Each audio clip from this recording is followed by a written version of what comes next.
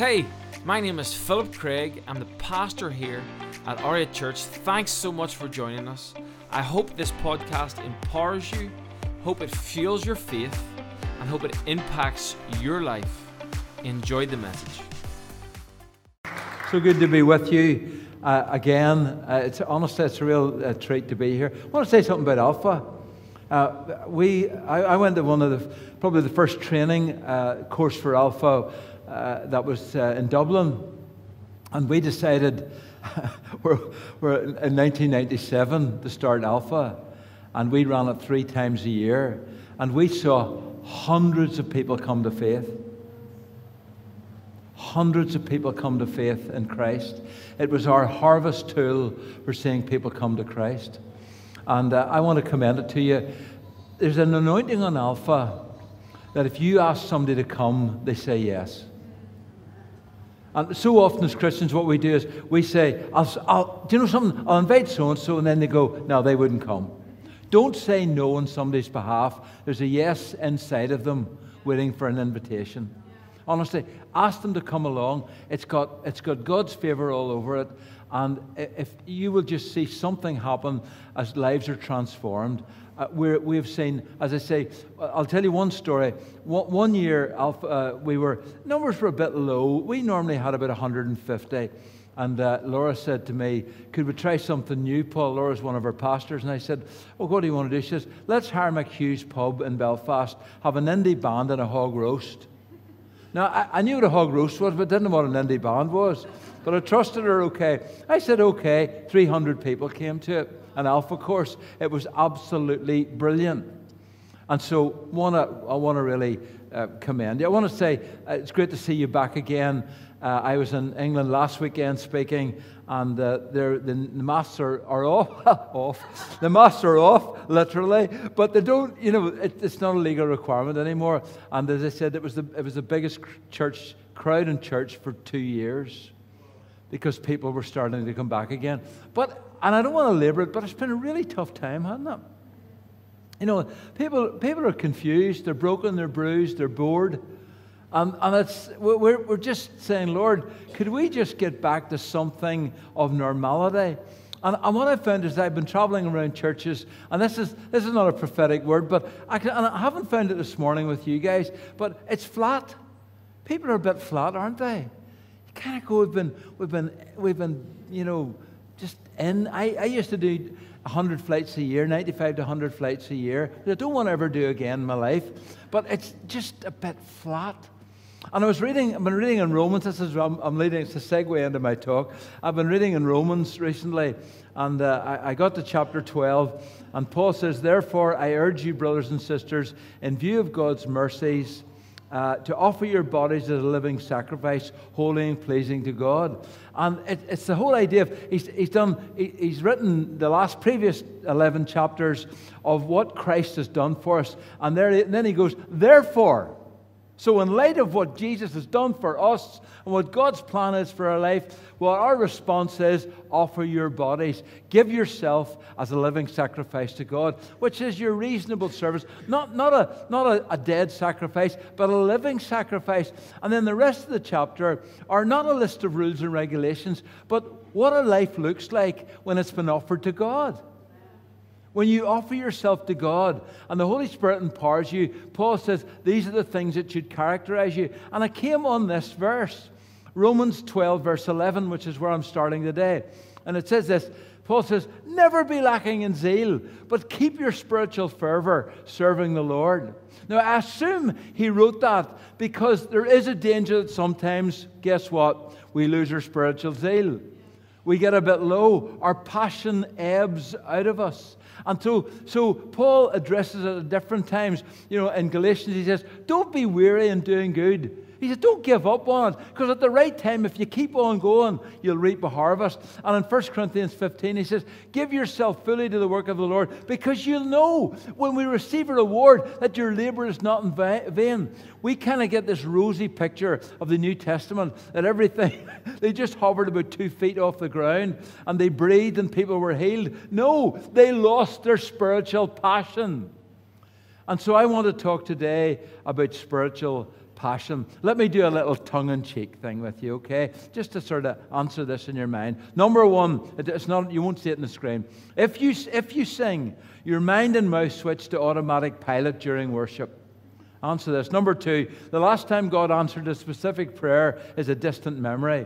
Number three, you hope nobody will ask you what the Lord's been saying to you during your quiet time. Number four, you wonder where the joy went. Number five, you've heard it all before. Number six, if you do, you read the Bible because you should and not because you want to.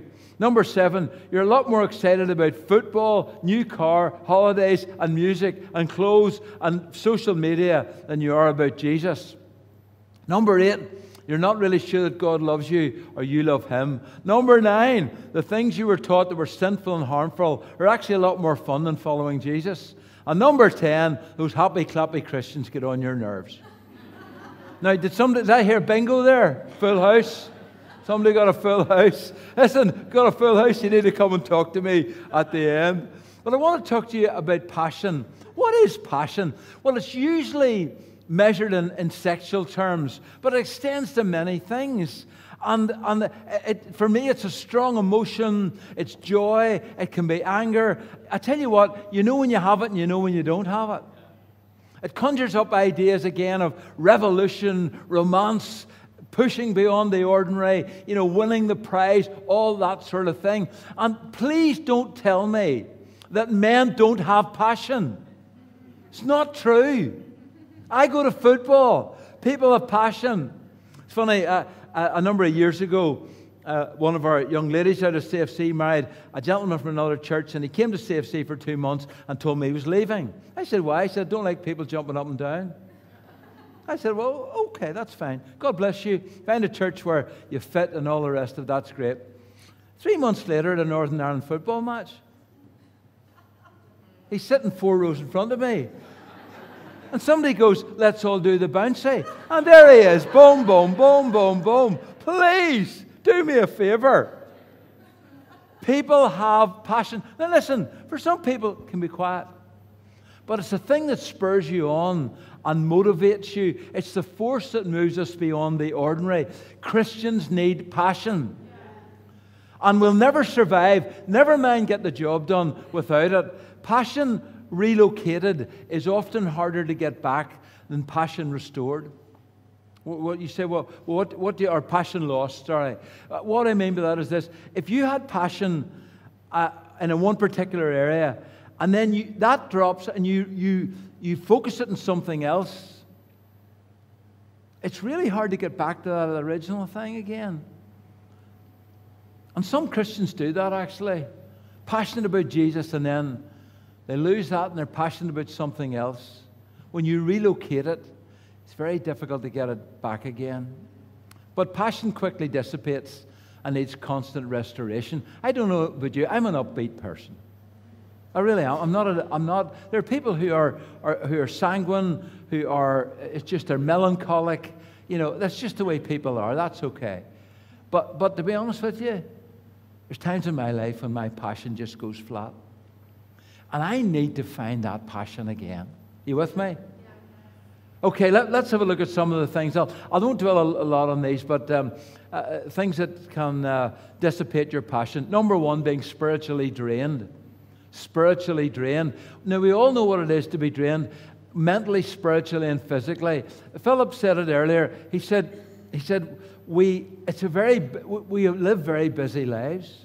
The West is very busy, isn't that right? If you're married, and a lot of you aren't, but if you're married with children, you're a taxi driver. You either take your kids to be consumers or to be entertained. We live very, very busy lives, and often we get emotionally, mentally, and spiritually drained, particularly if you're involved in church work. I remember being invited to, Priscilla and I spoke at the Free Methodist Bible Week in Canada. And they said, no, it's a pretty intense week. But you know how many times we preached between us? And I did most of it. 23 times. At the end of it, they asked us back again. I said, you know everything I know about the Bible. It's out there. I've told you everything I know. But we came home and we were absolutely shattered. Now, could I say, you've given all that you have to give and you don't have much left. Let me say this to you. You're not a bad person. It happens to everybody. You just give yourself, and then you go, oh, down you go. Elijah, he was drained, fought a great battle, and then he wants to quit the very thing that he's called to do. Sometimes when you get like that, you become super critical of yourself and others, and it particularly happens to people who are involved in active Christian service. And here's my advice to you. Don't make permanent decisions in a state of temporary emotional upheaval. A lot of people do that. Do not make permanent decisions in a state of temporary emotional upheaval. Even Jesus recognized after a period of activity, what does he do? He takes the disciples aside. Okay, so we all sometimes we get to that point where we're drained. Number 2, spiritually dried out. Now this happens, I think, when I call it running on empty. In other words, after being drained, you keep on going when you haven't the time set aside to restore and recharge your batteries. And I'm talking about spiritual batteries, particularly today. And it affects people with natural gifting. And there's just something about gifting. When God's gifted you with something, you can keep on going. But if you want the anointing of God, you need a relationship with Jesus. And I'm not picking on, because I'm going to pick on myself as well. Particularly musicians.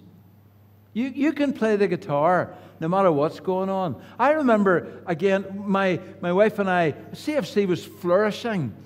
Just 4 services on a Sunday. I'm bang up there, and I would sit outside the house with my wife and 4 little daughters and toot the horn on a Sunday morning. And one day Priscilla said to me, "Tell you what, Paul, next Sunday I'll sit in the car and toot the horn, and you get the girls ready."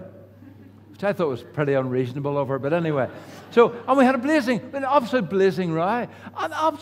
blazing row before we went down, and I had to go down and preach. I thought, what am I going to do today? You know something? It was fantastic. Because that's what I do. Now, I did not have a blazing row with my wife coming out today. I want you to know that. But do you understand? You can, because of natural gifting, you can keep on doing what you're doing. But if you want anointing, you need to have time with Jesus. Your gifting will keep you going long after the anointing has left you, because you haven't spent time with Christ. And when you keep on moving in your natural gifting and talent, without that, it leads to action without heart. And you find that you're susceptible to temptation, criticism, and your passion goes flat. Number 3, we can get spiritually discouraged. Honestly, I think that this has been the greatest season for discouragement in the church. Things happen in our lives over which we haven't got any control whatsoever. Paul in 2 Corinthians 1 says, we were under such pressure that we wanted to die. We thought we were going to die. I mean, the Apostle Paul, he says, but why was it? Well, people had left him. He said, wow, the pressure was so great. We despaired of life itself, he says. It sounds like he had a bout of something of depression. There's something going on there. And weariness sets in, and you want to give up. It can be the death of someone that you've prayed for. It can be something in terms of a relationship. It can be a lack of appreciation that you feel after a season of dedicated hard work, and an unkind word that somebody just throws away to you. Happened to me recently. Honestly, I thought I'm immune to that sort of thing. But somebody said something to me recently, and it was just a throwaway line. But it actually pierced my heart. I went, is that what you really think about me? And I told Priscilla, and she said, did you not say something? And I went, no, I just laughed. But I was hurt. I was discouraged that somebody who had invested literally in 40 years of their life actually said something to me that hurt me. It's okay being a servant of Jesus until somebody treats you like one. And we all get discouraged. And you get the stronghold in your mind that says nothing will ever change. I get discouraged by the bigness of the work that God still wants to do in us and through us. And you think, Lord, is it ever going to happen? Number 4, and it follows on, spiritually disillusioned. You dream big dreams, but they never seem to work out for you the way it did with the speaker. Disillusionment, it's a terrible thing, honestly. You begin to doubt people's motivation for things, and something just dies in you. I remember going to a conference in the 80s, and it was a John Wimber conference. Some of you would never have heard of him, and he talked about the times in his life when he would get onto a plane and he'd see he'd have a word of knowledge, and he'd see a word written amongst somebody's head. And he'd talk to them and reveal the word and lead them to Christ. And I thought, gee, I'm going to do that. I thought, I went to the city centre in Belfast, and I went to Marks and Spencer's, and I spotted this guy, and I thought, I'm going to stalk him.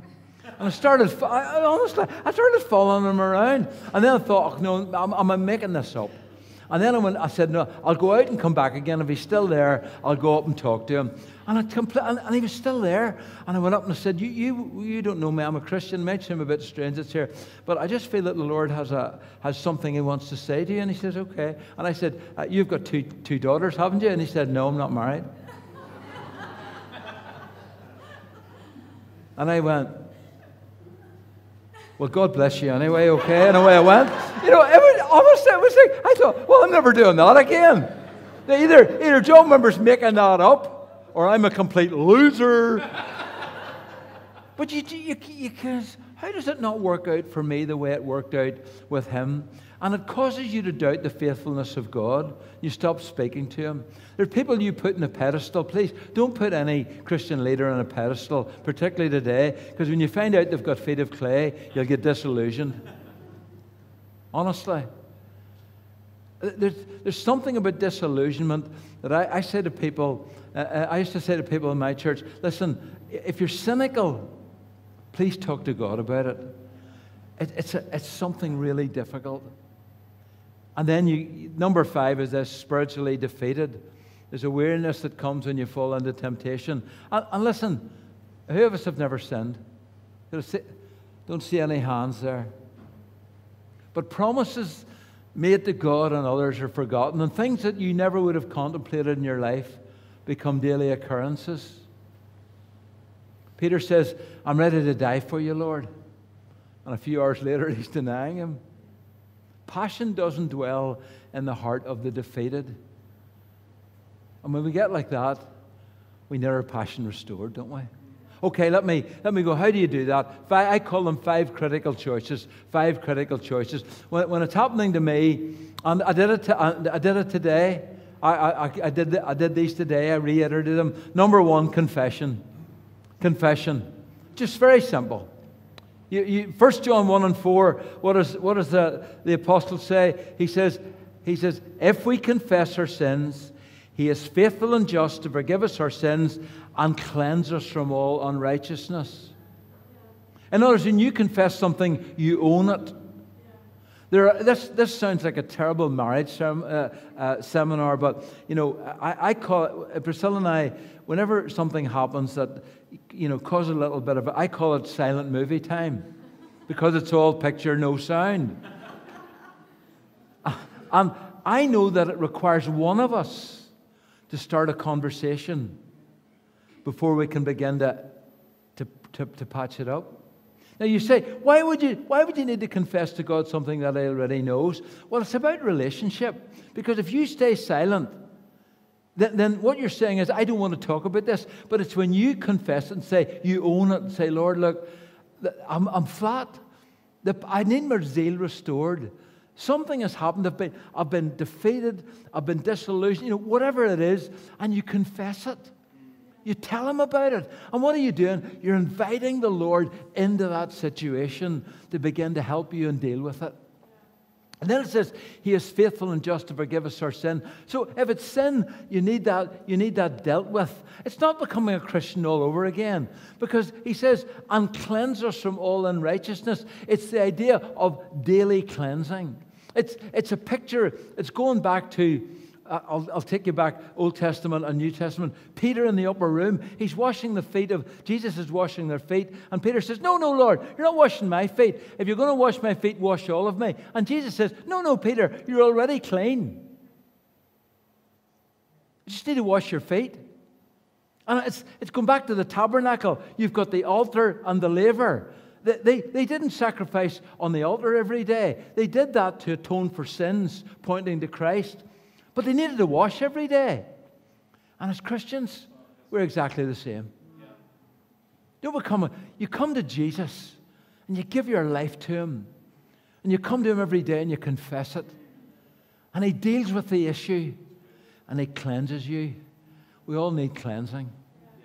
Confession is really important. And number 2, simple, is communion. Just beginning to talk to the Lord again. A lot of young people here today, can I say, if you establish something early in your life, you will keep it going for the rest of your life. And what I say is this, what I mean by this is, it's not simply about stuffing your head with Bible knowledge. Important as that is, it is about your heart being open and you having an inner transformation by your encounter with Jesus. And so I say, Lord, I'm going to confess my sin and I'm going to have communion with you. I'm going to let you, whatever that looks like, deal with my heart. My relationship isn't going to be perfunctory or distant in any way. And you might express that spirituality in a different way. I often tell this one, that Priscilla and I, when we first got married, we decided that we would pray. We didn't have a television. We were brethren. And we said we'd pray together for at least one night a week. Very impressive, that, isn't it? But it lasted about 2 weeks. Because Priscilla said that my prayers were short and superficial, and I said hers were long and boring. And because here, I mean, if she was here, she would hit me. But you know, she here's the way she prays. Lord, I call it story prayer. Lord, I want to thank you. And I met Sandra at the school gates today at 3 o'clock. Well, it actually was about 10 past 3 because I got there a little bit late because Dad had called me before I went out, actually, because he'd been to a new doctor, that nice fella from Scotland, you know, and everything in me is going, please, make this stop right away. I'm different. You know, Priscilla reads poetry, you know, medieval saints. St. John the Dwarf, who sat on top of a pole for 40 years. Who wants to listen to anything that would do a thing like that? But what I'm trying to illustrate is this. We're all different. I like to open, this is me, I like to open the Bible. I've got a journal, and I read it, and I write my own commentary. I've hundreds and hundreds of commentaries. Nobody will ever read them. Maybe when I die, my children will publish them all, but it's just for me. And what did it do? It fed my soul. Please, find something that works. Find something that works and engage with Jesus through the Holy Spirit. Open up your heart to Him. Let your life be shaped by Christ. I always tell this everywhere I go, and I've told it here, going to tell it again. A friend of mine lives in South Armagh, going to be with Jesus. He's an orchard farmer. One day we're walking around the orchard, and I said, Leslie, what makes a good apple? And he said, Paul, take care of the tree and the apple will take care of itself. So what do you mean? He says, if you make sure that the dead branches are pruned, keep the insects off it, make sure off the tree, make sure it's watered and fed. He says, come the end of August, he said, September, you get the best Bromley apples. I don't worry about them. I take care of the tree. Christian, please, don't wake up in the morning going, it must be more loving today. Take care of your relationship with Jesus. And the fruit of the Spirit will be the overflow of that. Cut off the dead branches. Keep the insects out of your head. Keep your soul and your spirit watered and fed. Communion with Jesus. And you'll find your passion comes back again. Number 3, call and commitment. Call and commitment. I still have a sense of call. I read Paul, it says it in chapter 15. He calls it, as a minister of the gospel, he said it is a priestly duty. He sees it as a distinct call in his life. And I still get excited about what God still wants to do in my life. Now, honestly, my theory is that every 10 years something shifts in your life. A teenager becomes a 20-something, 20-something becomes a 30-something, and for me, it's a something. And an old person. But honestly, I'm at that juncture where I used to do for 8 years before COVID, I flew 100 flights a year. I don't want to do it anymore. Something has shifted and changed in my life. But I still have a sense That God's got something for me to do in the kingdom of God. I had an Uncle Leslie, one of my father's elder brothers, who at his 90th birthday drove down to the party that we had for him, and I said to him, Uncle Leslie, what gets you up in the morning? He said, Paul, I get up every morning and I think, who can I talk to today about Jesus? I thought, when I grow up, that's what I want to be like. God's got something for you to do. Philip was going to announce it. He did allude to it. But I got a call wondering, just felt there was a real transition in my life in the last couple of months. And I got a phone call from UK chaplaincy and said, would you consider being the chaplain of Linfield Football Club? And I said, well, let me pray about that. Yes, I will. It was a very short prayer. But it has opened up, without giving, it's just been opened up an incredible avenue of service. Whatever age you're at, God's got something to do. Whatever you're called to do, it might be that just do the next thing. Invite somebody who came into your mind today to Alpha on February the 20th, I think it is, isn't it, on the 20th? And do it as if you're serving Christ the Lord. Andrew Wilson, who's a theologian, wrote this recently, and I thought it was good. He said, in God's global mission, the role of extraordinary people doing exceptional things is probably far smaller than we imagine. He said, and the role of ordinary people doing everyday things is certainly far greater than we imagine. Just do an ordinary thing. A call, and commit yourself to it. Number 4, community. The church is still the hope of the world. Yeah, honestly, it really is. I mean, listen, it's broken, it's battered, we've been beaten all over the place. But listen, that we're not going to be on our knees for long. And I'm absolutely convinced that there's something very powerful. There is no plan B. And that's why, whenever your passion is low, you need to be with other Christians. Honestly. Now, you can encourage yourself, but there's something about being with a group of people who inspire you and go for it. I loved your first song today. It's not that I didn't love the rest of them, but I loved the first one. When I ran out of that grave, how does it go, Jude? No, don't sing it. No. I mean, and I ran out of that grave. Is that it? Yeah. Right, that's it, okay. Do you know the first time I heard that? It was where I'm going next weekend. It was to Betel. It's Spanish for Bethel. And it's a drug rehabilitation unit. 5 centres around the UK. I'm on the board now. And I heard 350 ex-heroin addicts sing that song. Priscilla and I sobbed and broke our hearts.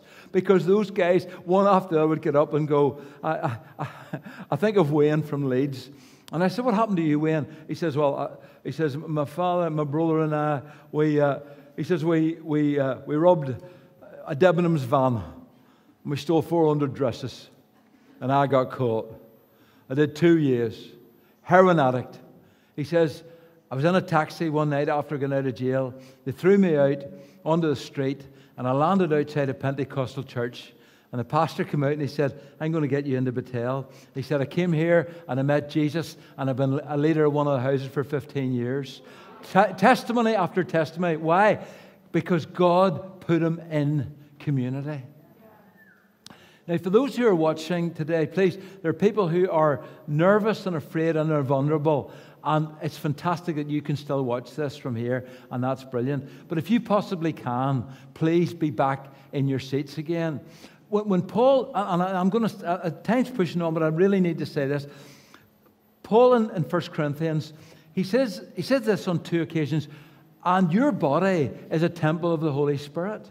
You've probably heard that. In other words, when you receive Christ, the third person of the Trinity comes to live within you. In you. Your body is the temple of the Holy Spirit. But when he uses it on another occasion, he says, it's the old Northern Ireland thing.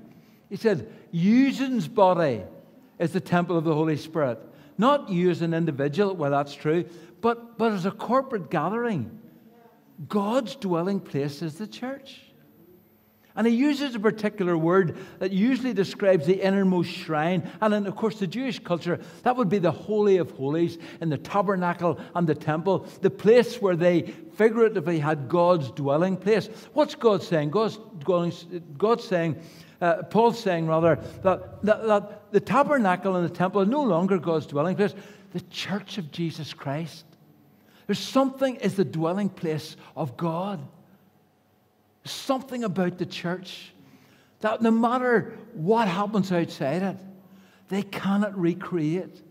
Where 2 or 3 are gathered together in my name, there I am in the midst. And he warns them, because God's dwelling place is the church gathered.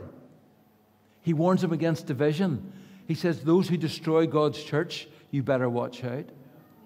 Now that's not to warn you, but simply to say, we need to be in community. Thank you for being here today. And if you can, please come.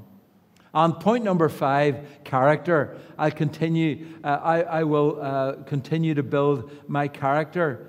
And that you do that piece by piece. You know, the problem is you kind of think you get more godly as you grow older. Joe. Edith. Isn't that right? But you don't. You've got to keep working at it. I was rebuked this week by saying something slightly inappropriate, not of a sexual nature, but just something that I shouldn't have said by my daughter. And you know something? I was annoyed about it, but she was absolutely right. I had to apologize to her. She said, Dad, I don't want to hear that in front of my children here and that sort of thing. I thought, wow, God's still got a lot to do in my heart. I got to build my character. And you make a pledge. I don't want to continue to do stuff like that.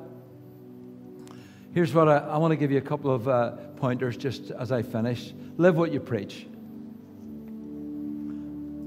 Be sure your Christian profession where you work is consistent with what you say and how you live.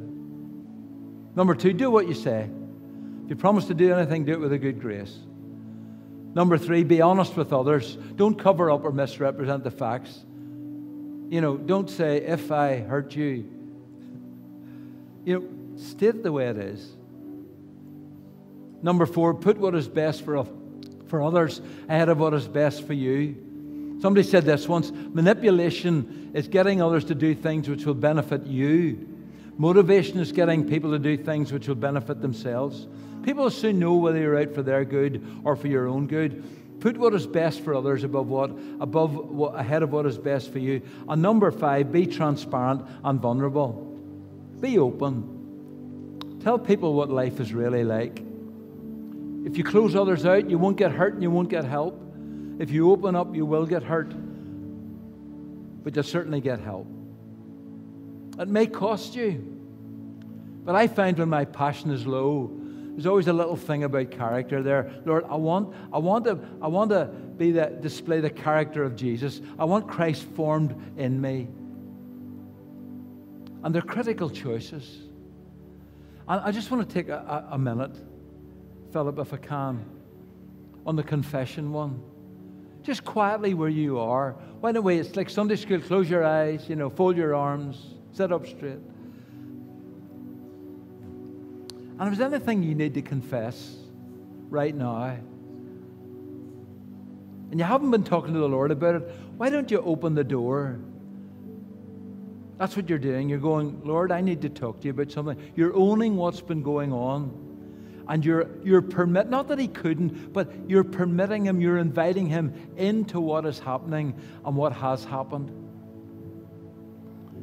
And when you make that confession with a sincere and a humble heart, he is faithful and just to forgive us our sins and cleanse us from all unrighteousness. And that is putting us back on the path to passion and zeal. What does Paul say? Never, never, never, never, never. Honestly, and this is my key verse at the minute. Never be lacking in zeal, but keep your spiritual fervor serving the Lord. It might be today that there's someone here or watching, and actually you've never actually taken that step of confessing Jesus Christ as your Lord. presenting your body, giving yourself, inviting Christ into your life. It doesn't matter what you call it, but we're going to call it today saying yes to Jesus. I want to begin a new life with Him. You don't need to be a drug addict. You can be the best person in your street. That's not the issue. The issue is that every single person needs to open up their life and invite a Savior who will forgive them and cleanse them into their lives. If you've never done that, maybe you might want to say something like this: Jesus, thank you for loving me. Thank you that you died for me. And I freely and willingly give my life to you and invite you to come in right now. In His name, amen. Hope you enjoyed the podcast today. I hope it encouraged you. There's a few things I'd love you to do. I'd love you to subscribe to our YouTube, iTunes, or Spotify account. This is so you can keep up with our most recent material and messages. If this ministry has impacted your life and you'd love to help us reach others, you can do that right now by going to r8church.org and giving now. Cannot wait to see you next week on the R8 Church podcast.